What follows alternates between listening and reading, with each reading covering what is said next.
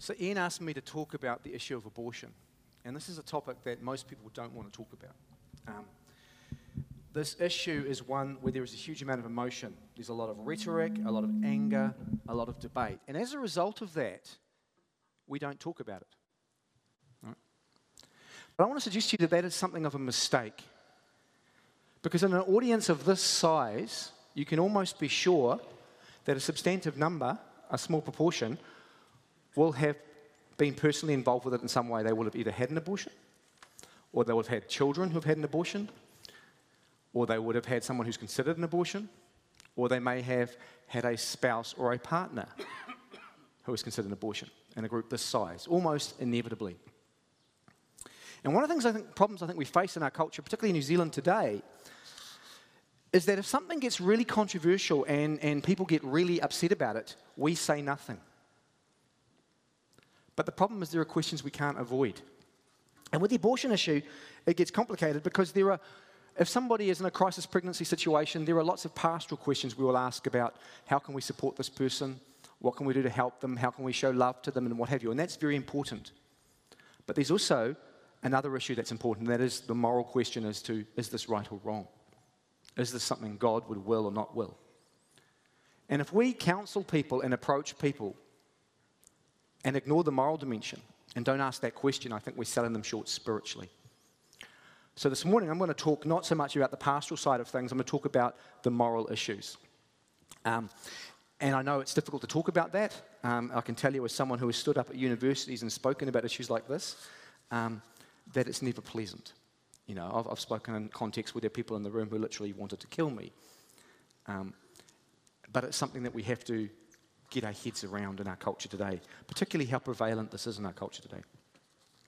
So without much further ado, I'm really going to do basically a couple of things this morning. Firstly, I'm going to sketch a perspective on the abortion question. And this is a perspective I studied in my own doctoral studies, where I looked back into church history and asked, what have people before us who have been Christians said about this? And one thing I found when I studied at university was that often many of the issues we struggle with, we're not the first to struggle with. And there have been people before us who have asked the same questions. And it can be quite arrogant on our part to just assume we can answer these questions without asking what people before us have thought. Because they were smart people too. And although they weren't infallible, and neither are we, part of mature discipleship is getting feedback from others. And some of the others in our life are people who've come before us. Many of the things we learn today in church, you know, about God and the Trinity and various other things, we learn because other people before us figured some of these things out.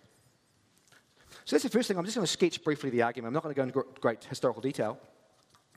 And then I'm going to suggest there are 3 or 4 ways a person could respond to this. And I'm going to come back to those responses. So that's, if you like, the sort of agenda for this morning's talk. Okay, so without much further ado, let's look at the basic perspective. Okay. So when I looked in church history, I found that there was actually, amongst all segments of Christendom, a basic sort of take on this. You could find this in the early church fathers, from some of the earliest church fathers. In fact, the earliest writing outside the New Testament has this perspective. But you could also find it in Catholic theologians like Thomas Aquinas. You could find it in Martin Luther. You could find it in John Calvin. It was pretty much what I'm going to sketch is pretty much a consensus view of Christians till around the mid-20th century. And it basically was based on 3 points. The first was the idea that there was a divine law or divine command which prohibited homicide, that is, the killing of a human being without adequate justification, right, or if put there without a good reason. Now, of course, the church had debates about whether it was right to kill in warfare under certain circumstances, such if you were defending your country and you were shooting at killing a combatant, and it had debates about that, or whether pacifism was true, and it had debates about issues like capital punishment. But by and large, in vast majority of circumstances, the consensus was that God prohibited the shedding of blood, prohibited killing. And you needed sort of special justifications for that. You know? Now, normally in an audience like this, I don't have to defend that view. That actually, it may surprise you, the idea that it's wrong to kill human beings is actually a fairly radical idea that Christianity brought into the world. In ancient Greece and ancient Rome, it was quite common to leave newborn babies to die on the side of the road. Right? They didn't have the view that it was wrong to kill human beings per se. That was a unique thing. But in an audience like this, I generally don't have to defend this. I'm not going to get into great detail on this particular point.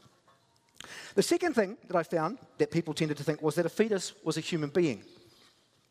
All right? So it was wrong to kill a human being without a good reason, and a fetus was a human being. And then the third one was that in the case of abortion, or at least in the vast majority of cases, those kind of good reasons that you need for killing a human being weren't forthcoming.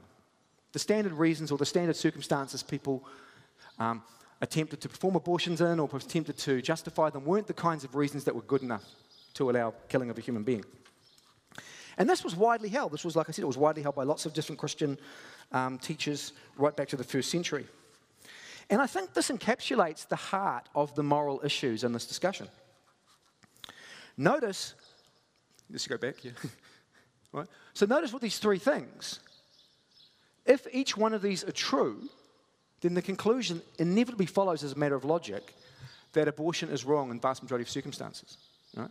If it's true that it's wrong to kill a human being without a good reason, and it's true that a fetus is a human being, and it's also true that in the vast majority of cases the killing of a fetus isn't done in the sort of situation where there's a good reason, then it follows that abortion is wrong in the vast majority of cases. That's just a matter of logic. It follows from those 3 points as a matter of logic. Presumably you will see that. What that means is that you can't reject this position unless you reject 1, 2, or 3. You have to reject one of those 3 assumptions. If you don't reject one of those 3 assumptions, it follows as a matter of logic that in vast majority of cases abortion is wrong. Okay? So that it comes down to, therefore, whether one of those 3 assumptions is mistaken.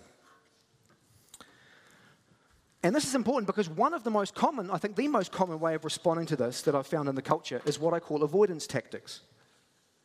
So when you discuss this, or you talk about this, or this comes up, the most common response you'll see, particularly in the media, is avoiding the issue. So what often happens is it gets into a discussion about whether the person who is putting forward this viewpoint is a good person. And so you'll hear appeals to caricatures about anti-choice fanatics, or feminists, or pro-life terrorists, or misogynist people, or something like that. It becomes a discussion of who can we defame the best? Right? Who can we insult the best? Right? But of course, simply insulting people on either side of a discussion, or saying that people on either side of the discussion are bad, or attacking their character, doesn't actually address any of these 3 points. Right? A similar thing happens when people, often they'll describe the issue in pejorative terms. So they'll put forward the view they agree with, and they'll just use language a particular way. So they'll use negative language or bad language to talk about one side and positive language to talk about another. But again, this avoids the issue. And to see this, suppose that everything you said about a person on the other side was true. Suppose it's true the person is a really horrible person. Still doesn't change the fact that one of these 3 issues are true or false, right? If I'm a really, really horrible person, that won't change whether a fetus is a human being or not. That's a fact about the human being, about the fetus, right? If I'm a really horrible person, it won't change whether it's wrong to kill human beings or not. Right? And if I'm a really horrible person, it won't change the question about whether the reasons given are good or bad. It'll just say I'm a horrible person. Right? It changes the subject. Okay? And so this is a point that's often missed. Is a good moral argument for or against a position does not cease to be a good or a bad argument simply because the person who expresses it has certain character flaws. And this is something we need to bear in mind in our culture, because this is a common way our culture tries to avoid discussions of issues. And we need to, as Christians, be better than that. We need to be people who are willing to face truth and think carefully and respond in truth and love and rise above the garbage that we see in our culture when people try and discuss anything. Okay. Similarly, you often hear people will chant certain slogans. So one that often comes up is people will say, well, look, you can't force your morality onto others. You know, you can't do this. Whatever your opinion is, you can't impose your morality onto others. And I just think the slogan is just wrong. Those who cite the slogan, I think, face a dilemma. When you claim you can't force your morality onto others, either this applies to moral principles prohibiting homicide or it doesn't. Okay? Now, if it doesn't include the principle of homicide, then of course, by me making this argument, I'm not imposing my morality onto you. I'm talking about homicide, and that's something that you've said doesn't fall under the slogan. Right? On the other hand, if your claim is that, well, even your moral beliefs about homicide you can't impose onto others, well, then we shouldn't have laws against murder, and we shouldn't have laws against manslaughter, and we shouldn't have laws against drunk driving, and we shouldn't have laws against all these things, because all these things make moral judgments about homicide and impose them on the population. That's what laws do. So, again, the question comes down, if these three claims are all true, you can't get around it by saying, don't impose your morality onto others. If killing a fetus is a form of homicide, if it's the killing of a human being without justification, then it's the kind of thing that we take very seriously morally, and we don't think people are free to just sort of choose to do or not do. It's the kind of thing that we think is really, really morally serious. So I don't think you can avoid the issue by character attacks. I don't think you can avoid the issue by sort of trying to suggest that, you know, you keep your views private to you and other people keep their views private to them and so on. It's something we have to grasp the nettle by. We have to grasp it by the horns and deal with it. So then we have to look at these sort of, at whether these three claims are true. Okay. So the first one I want to look at is this last one, 3, right? In the vast majority of cases, there's no good reasons. Now, of course, in the literature, various people have tried to put forward what they think are good reasons for why abortion is morally acceptable. Why there are good reasons for doing this, and so it's okay. And you can really group these sort of positions into two broad categories. The first looks at rights, and it appeals to people's rights. And the second looks at sort of consequences and says, well, let's look at the consequences of these actions. You know, I could talk more about these categories because I think they actually reflect quite deeply the way most people in our culture think about morality at a deep level. But I don't have time to get into that today. But if you want to ask me about that, I can do it afterwards. But these are the two sort of ways people approach them.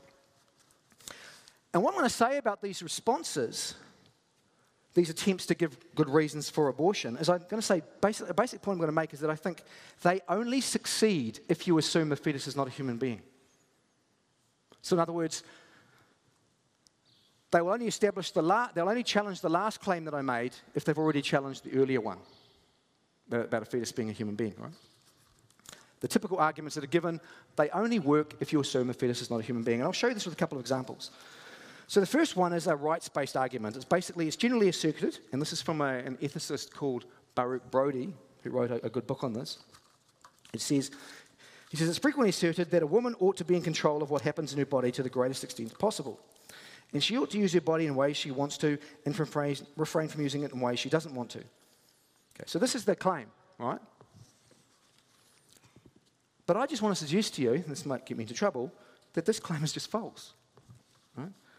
Women and men do not have a right to do whatever you like with your body. There is no such right. Right? Morality is all about asking what things you should and should not do with your body. That's what morality does. Morality regulates our actions. Actions are things we perform with our body. All right? We cannot use our bodies to set fires to other people's property. We can't use our bodies to rape other people. We can't use our bodies to steal. We can't use our bodies to commit homicide. The right to do as we please is limited by the morality of our actions. That's what morality does. So whether abortion falls into a category of an action we are free to do or free not to do depends on whether or not it's homicide in the first place. If it's homicide, it doesn't fall into the category of actions we're free to do. So this sort of argument basically assumes from the outset what it's trying to establish. Right? It assumes that abortion is not a form of homicide. Now, some might claim that I'm being a bit uncharitable here. This isn't what the person's really saying. What they're suggesting is that you have a right to control what happens inside your own body. I have a right to control what happens to my body, and you have a right to control what happens to yours. Hence, provided the decision I make does not involve me using your body in a way you don't consent to, and doesn't involve, then you can do it, right? So provided the decision I make does not involve me using your body in a way you do not consent to, then I have a right to do it. But notice if you make this claim, implicit in your argument is the idea that a fetus, at least until born, is part of a woman's body. Right? If the claim is, well, I can do whatever I like with my body, providing I don't infringe upon anyone else's, the assumption is that a fetus is part of a woman's body. But why should anyone accept that claim? Why should we accept that a fetus is part of a woman's body? Well, the usual reason given is that because a fetus exists inside a woman and is dependent upon her for her survival. So therefore it is part of her body. But again, when I think about this just seems to me to be mistaken. That's what's being said here. The idea is that if a fetus is inside, if something is inside a person, or something is inside something and dependent upon it, that's part of it. This is the idea.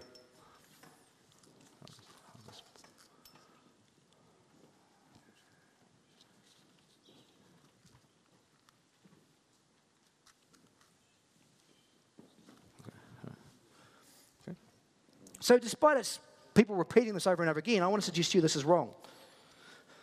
Imagine a person who lives inside an ocean liner for several months while on a cruise ship in the Atlantic. This person lives inside the ocean liner. They can't survive independently of the ocean liner. It doesn't follow that part of the boat. Okay? And we can think of numerous other examples. For example, a premature infant in an incubator isn't part of the incubator, even though it's inside the incubator and dependent on the incubator for life. Right? So the fact that something is inside something else and depends upon something else doesn't mean it's part of it. Right? And in fact, it's actually just false, both scientifically and for various reasons, to say that a fetus is part of a mother's body. A fetus has a separate genetic code, it has its own organs, it has its own bodily system.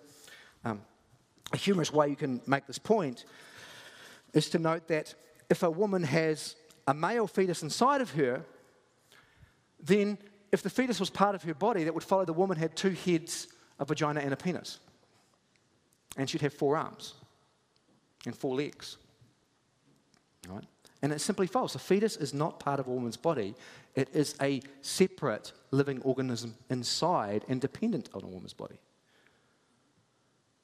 So the question can't be avoided. We have to ask the question, is this thing a human being? And until we've asked that question, we can't talk about a woman having a right to do what she likes with it and what have you, until we've asked that question.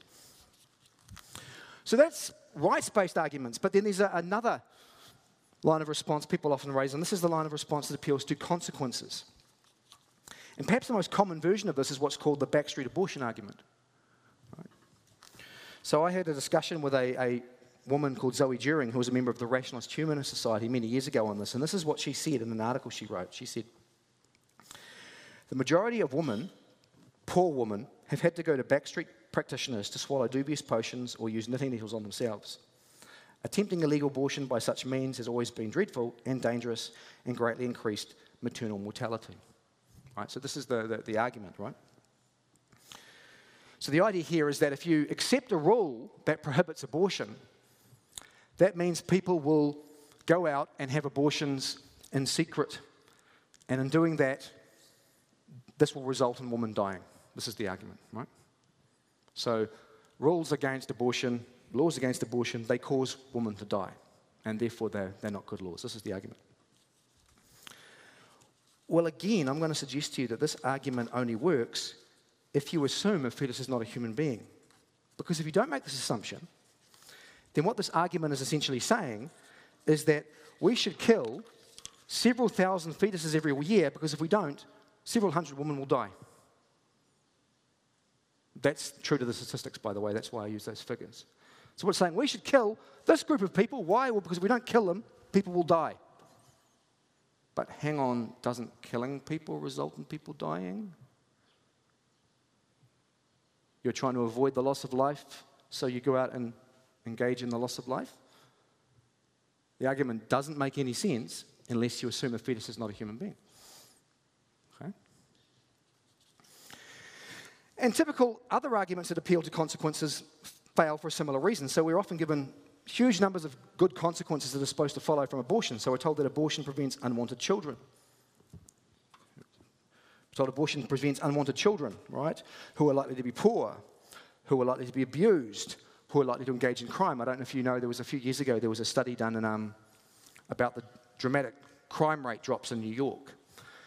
And the conventional wisdom of the time was that this had been due to the sort of zero tolerance policy that had been brought in by Mayor Giuliani. And Mayor Giuliani had brought in this famous policy called broken windows, and the idea was that instead of putting police resources on serious crimes and leaving minor crimes unpunished, he focused all the police resources on minor crimes. And the idea was that if you punish the minor crimes, you get the criminals before they become major criminals. The idea was that people who commit major crimes generally have a string of previous convictions for minor crimes. And so he implemented this policy, and the crime rates in New York dropped dramatically. So I remember when I was growing up, New York was always this example you used of this terrible crime-ridden city. And then, several decades later, the crime rates dropped. Well, there was a study that suggested that in actual fact, no, the crime rate drops was due to abortion. Because a generation earlier, New York had brought in very liberal abortion laws, and so what this had done is it had meant that people from the demographic that were likely to commit crimes hadn't been born. This was the argument, right? So it's often it's one of the reasons given is that it lowers crime rates. It's said to be a solution to overpopulation. It's said to be a way of preventing parents from having to have the difficulty of bringing up a disabled child. Just as a sort of disclosure here, people, when I say this, often say to me things like, well, you don't know what it's like to bring up a disabled child. I do. I have 2 children with autism. It prevents adult and teenage women from falling into economic hardship and stress. It enables people to complete their education and their careers without the hindrance of child rearing. And all these kinds of things, right? These are all reasons people say, well, look at all these good reasons, right? Abortion does all these things. It has all these positive social consequences. The problem is that everything here is also true of the practice of infanticide. Okay, infanticide is the practice where you kill newborn infants at birth. If a society practices infanticide like, say, ancient Greek and Roman society does, then it will prevent unwanted children, right? If a society practices infanticide, presumably it will have the same effects on poverty as abortion has, right? The idea of abortion preventing poverty is that, well, these children won't grow up to be mouths you have to feed. If you have these children, if the children don't grow up and they don't demand resources of you, you won't be poor. Well, that's true of infanticide too. Infanticide would prevent crime, right? If aborting this particular demographic lowers the crime rate, so will performing infanticide against that same demographic. It will also lower the crime rate, The gap between birth and a few years after birth is not the time people commit crimes. Okay? Well, infanticide would prevent overpopulation, obviously. Infanticide would prevent parents having to look after disabled children. If a child is subject to infanticide shortly after birth, parents aren't going to have to bring it up. All right? Infanticide will prevent economic hardship and stress, the difficulties of parenthood and what have you. Presumably, if you put your child to death shortly after birth, you won't have the stress of having to bring it up after that. Okay?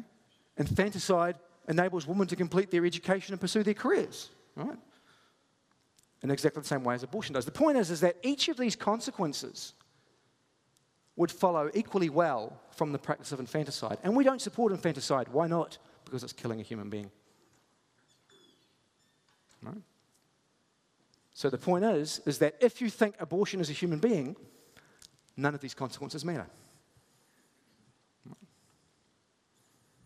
When it comes to killing a human being, we don't say, well, look, you can kill human beings to prevent unwanted children, you can kill human beings to prevent poverty, you can kill human beings to prevent crime, you can kill human beings to prevent overpopulation, you can kill human beings to prevent them growing up disabled, you can kill human beings to prevent economic hardship, you can kill human beings to advance your career and go to education and so on.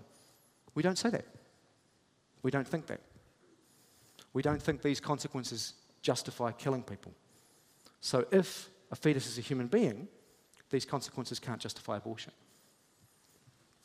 Right? Now, I'm not saying that abortion can never be justified. There are cases where I think we're allowed to kill human beings. We can kill human beings in self-defense, for example. And so there can be cases where a fetus is we're having a pregnancy, going through the pregnancy causes a severe threat to the woman's life, and she will literally die if she gives birth. There are difficult cases like that. And I'm willing to concede that in difficult cases like that, maybe certain kinds of rape cases, there are certain cases like that where, a person might be justified in performing an abortion. But these cases are extremely rare. About 0.5% of all abortions performed in New Zealand, for example, fall under this category. So the vast majority of cases in which abortion is performed are for reasons like this. Okay? So if you're going to defend the sort of practice of abortion as exists in our society today, you can't appeal to cases that only happen in 0.5% of the such time. You have to appeal to these kinds of cases. And these kinds of cases can only plausibly justify abortion if the fetus is not a human being, right? So if you look back at the sort of basic points we were making before, so I said it was wrong to kill a human being without good reason. The fetus is a human being. In the case of abortion, at least in the majority of cases, there is no good reason for it. We've seen that you can't really contest 3, the last one, unless you contest 2. Right? The kinds of cases used to justify abortion are only good reasons if 2 is false. So the issue then comes down to whether 2 is correct. Now, the first thing I want to notice about this is that the claim that a fetus is a human being actually is quite plausible given what we know about fetuses. Right? I'll give you an example of how this would work in everyday life. Consider this. A hunter is in the woods and he notices some rustling in the bushes up ahead. Looking through the scope of his rifle, he sees a 6-foot-high bipedal being with brown hair, blue eyes, wearing a red and black swan dry. All right? What does he do? Well, if he's responsible, he refrains from shooting. Why? Well, because he makes the sensible and reasonable judgment that what he sees through his scope looks like a human being. And because it looks like a human being, he's not going to pull the trigger. Right? And this is the basis on which he makes his judgment. He looks at his target and he says, wow, that looks like a human being. I'm not going to pull a trigger. Now, if you applied this general common sense idea to a fetus, what's interesting is there is a general consensus that the fetus is recognizably human after 6 weeks and certainly after 8. And this is a being that is genetically human, that has the same organ structure of a human being, it's physiologically human. Very early on in the pregnancy, it looks like a human being. It's something human beings give birth to. It's something that grows up to be an adult human being. Seems on the face of it, prima facie at least, quite plausible to suggest that this is a human being. Right? So, unless we have some really good reasons for thinking otherwise, it seems to me we should accept this. Why wouldn't we? And so what happens is, in the literature, people generally give 4 sort of reasons why they think that a fetus is not a human being. And I've put them up on the PowerPoint there. They'll say it's not viable, they say it's not sentient, which I'll explain what that means in a minute, it's not born, or it's not a person. So let's look at the first of these. The first of these is viability. So a common argument suggests that a fetus is not human because it is not viable. So author Susan Sherwin writes this. She says that killing a fetus differs from killing a newborn infant because the fetus is wholly dependent on her mother's unique contribution to its maintenance, while a newborn infant is physically separate, though still in need of a lot of care. It should be on the next point if you want to flick forward to it. Yeah, so that's the thing there. I'll read it again. A fetus is wholly dependent on her mother's unique contribution to its maintenance, while a newborn is physically separate, though still in a lot of care. So the idea here is that a fetus is different from a newborn infant because it depends on the woman for its survival and care. Right? So I want to say a few things about this. Firstly, the idea that a fetus cannot survive independently of its mother doesn't seem to entail it's not a human being. And one problem with saying this is that we know that fetal viability is contingent on the medical technology of a given culture. A fetus that is not viable in Chad will be viable in a hospital in Los Angeles because of the different technology of the 2 places. And so one of the problems with this kind of view is it suggests that if a pregnant woman is in Los Angeles and gets on a plane and flies to Chad, she has a human being in her womb when she leaves. When she arrives in Chad, it ceases to be a human being, and then it becomes a human being when she gets on the plane and flies back.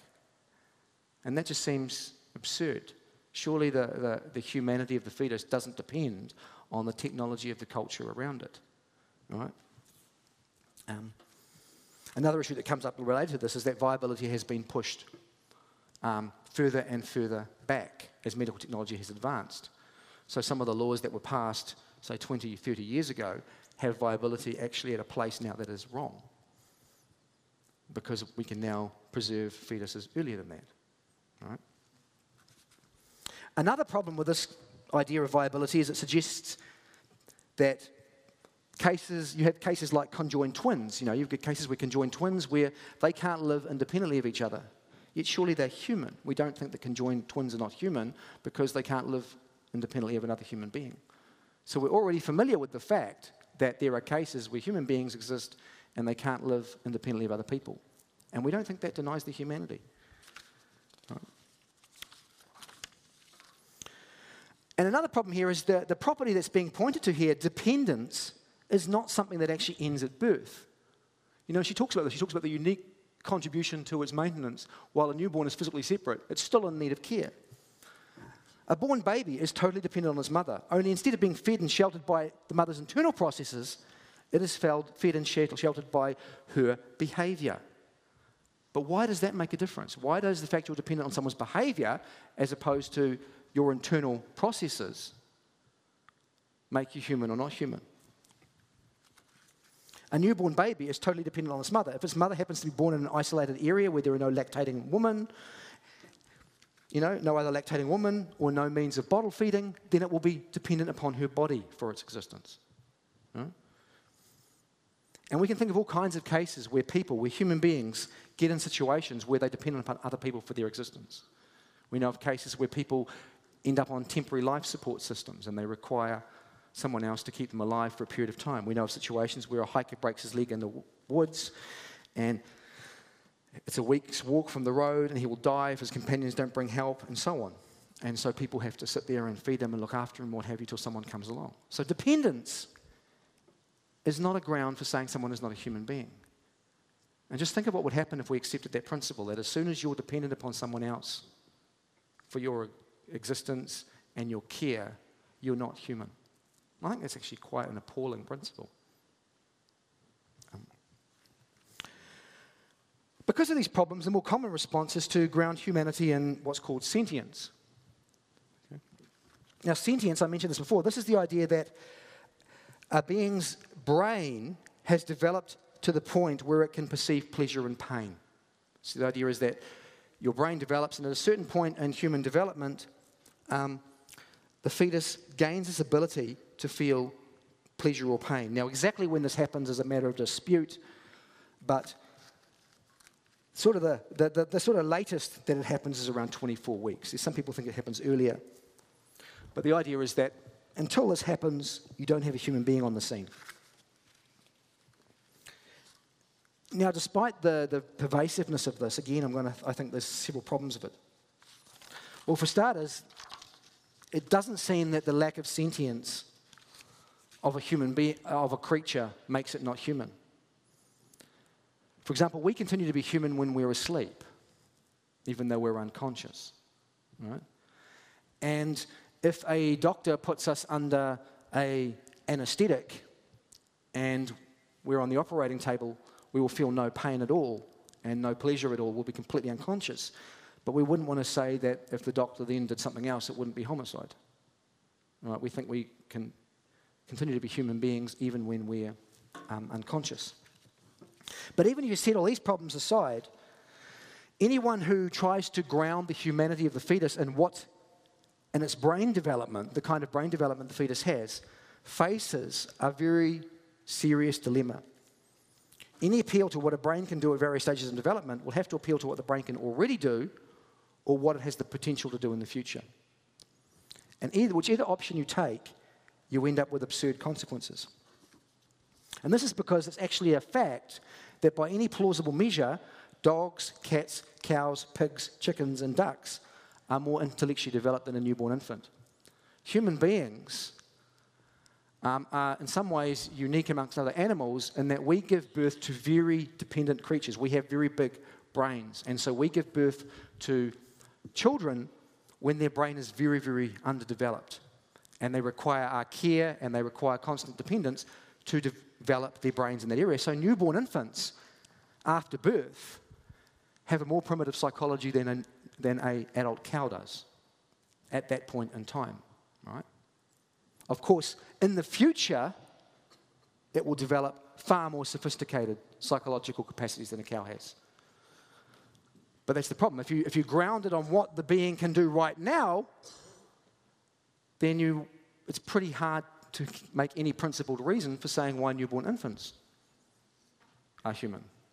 On the other hand, if you ground it on yes, the infant doesn't have this kind of ability now, but in the future it will do, then the problem is now that's true of the fetus, right? The fetus will in the future develop very sophisticated intellectual abilities, right? And so it's proved to be extremely difficult in the literature to come up with a principled reason for saying, oh, look, this being lacks a certain level of consciousness, it's not human, which doesn't commit you to infanticide, or isn't just totally arbitrary. And I don't have time to review the literature here, but this is actually a very, very common problem. Okay. So a third position is to not base it on the sort of ability to feel pleasure and pain, is to just punt straight to birth. So the idea is people will sometimes say, well, look, a fetus is different from an infant because an infant has been born. But this problem just seems totally ad hoc. What it means is that a premature 30-week infant in a hospital intensive care unit would be a human being, while a 40-week fetus in utero would not be. You know, we have a situation where there are premature infants in hospitals that are born prematurely. And we've got women who are gestating with fetuses in their womb that are more developed than those infants in the premature hospitals. And it seems totally bizarre to say, well, look, the one in the premature infancy unit, it's a human being because it's come out of the woman and it's born. And the one inside the woman, it's not a human being, even though you're dealing with physiologically the exact same kind of organism. And in fact, the one you're not seeing as human is more developed and more advanced. Right? And one of the problems with this kind of view is it leads to what some ethicists have called the horror story. And the horror story is the situation where you end up with doctors fighting in one hospital ward to keep alive an infant in an intensive care unit in an incubator, and then in another hospital ward performing abortions on fetuses that are just as advanced, if not more so. And it's hard to see anything there but self-deception, I think. So birth doesn't seem to be the right place to draw the line. And these problems are actually well known in the literature. You won't hear this in the popular media debate, but these problems are well known in the literature. So final sort of line that's often drawn is what's called personhood. And the idea here is to draw a distinction between human beings and persons. And a person is defined as something like a thinking, intelligent being that has reason and reflection and consider itself as a self, the same thinking being in different times and places, right? That's a mouthful, right? The basic idea here is that persons are beings that can think rationally, and they have what is called self-awareness. And self-awareness is not just the awareness of other people and other things, but the awareness that I exist and I will continue to exist in the future. Okay? And this is something only higher mammals, like human beings, have the ability to do. Right? And so the idea is that a fetus hasn't developed these capacities yet. It hasn't developed the ability to think, to reason, to reflect, and to realize that it exists and will continue to exist in the future. This is the idea. The problem is, with this account, is that newborns can't do this either. In a definitive study on the issue, a guy called Michael Tooley, who incidentally was arguing in favour of abortion, compiled all the sort of physiological and data about brain studies and what have you, and he demonstrated quite conclusively that infants are not persons in this sense until sometime after birth. Remember I mentioned that human beings, when they give birth, infants at the point of birth are actually quite underdeveloped psychologically. You think about it, newborn infants need to be taught to talk. They can barely at birth do anything. They're psychologically very primitive at that point of development. And so an adult cow, mature cow, is actually more self-awareness and more ability to reason and think and rationalize than a newborn infant does. So if the idea is that fetuses, they lack self-awareness, and so therefore they're not people, then you're going to have to say the same thing about infants. Of course, you can avoid this by saying, well, look, it's not the actual possession of self-awareness that matters, it's the potential possession of it. But then the problem is now fetuses are also potential, self-aware, rational beings. Right? So I've probably taken you through quite a lot in a short period of time, but I hope you see the point here. There's the basic 3 points I started off with, and that is, that you accept a moral principle that it's wrong to kill human beings unless there's a good reason, right?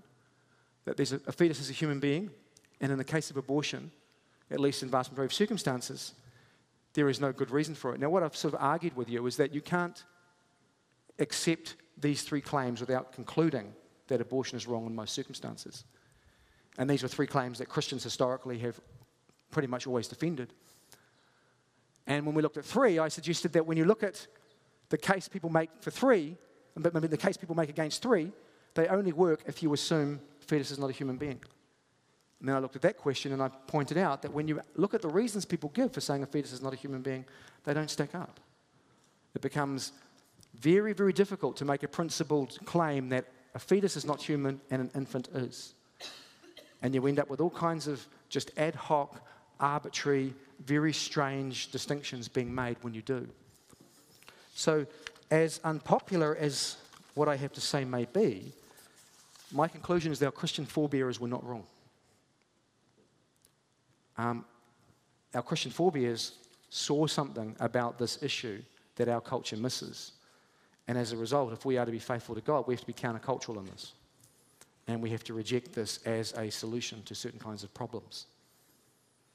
And so Christians, I think, are called to be a community. One part of being a Christian is called to be a community that reflects Christ, who gave his life for the sake and the good of others. And so we have to reject the idea that you can solve really difficult social problems by shedding innocent blood. And we have to be more creative in solving these problems. So when people are in crisis pregnancies and the man has walked away and they're stressing out and they're freaking out, we need to be a community that provides support and help and love. And part of that is speaking the truth and saying, shedding innocent blood is not the way to solve this problem. And then finding a way where we can give love and care to that person, which is another alternative.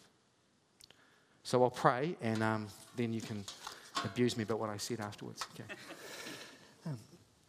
Father, I thank you for the opportunity to speak here. I ask that this audience will mull over what I have said, and that you will guide us in truth, Lord. If I have been mistaken or made errors, let people see them. Guide us, Lord, and help us to be people who are firm your commandments, that you do not shed innocent blood. Help us to be a community that renounces that. Amen. Thank you, Dr. Flannagan. Church, will you stand with me as we finish up the last song?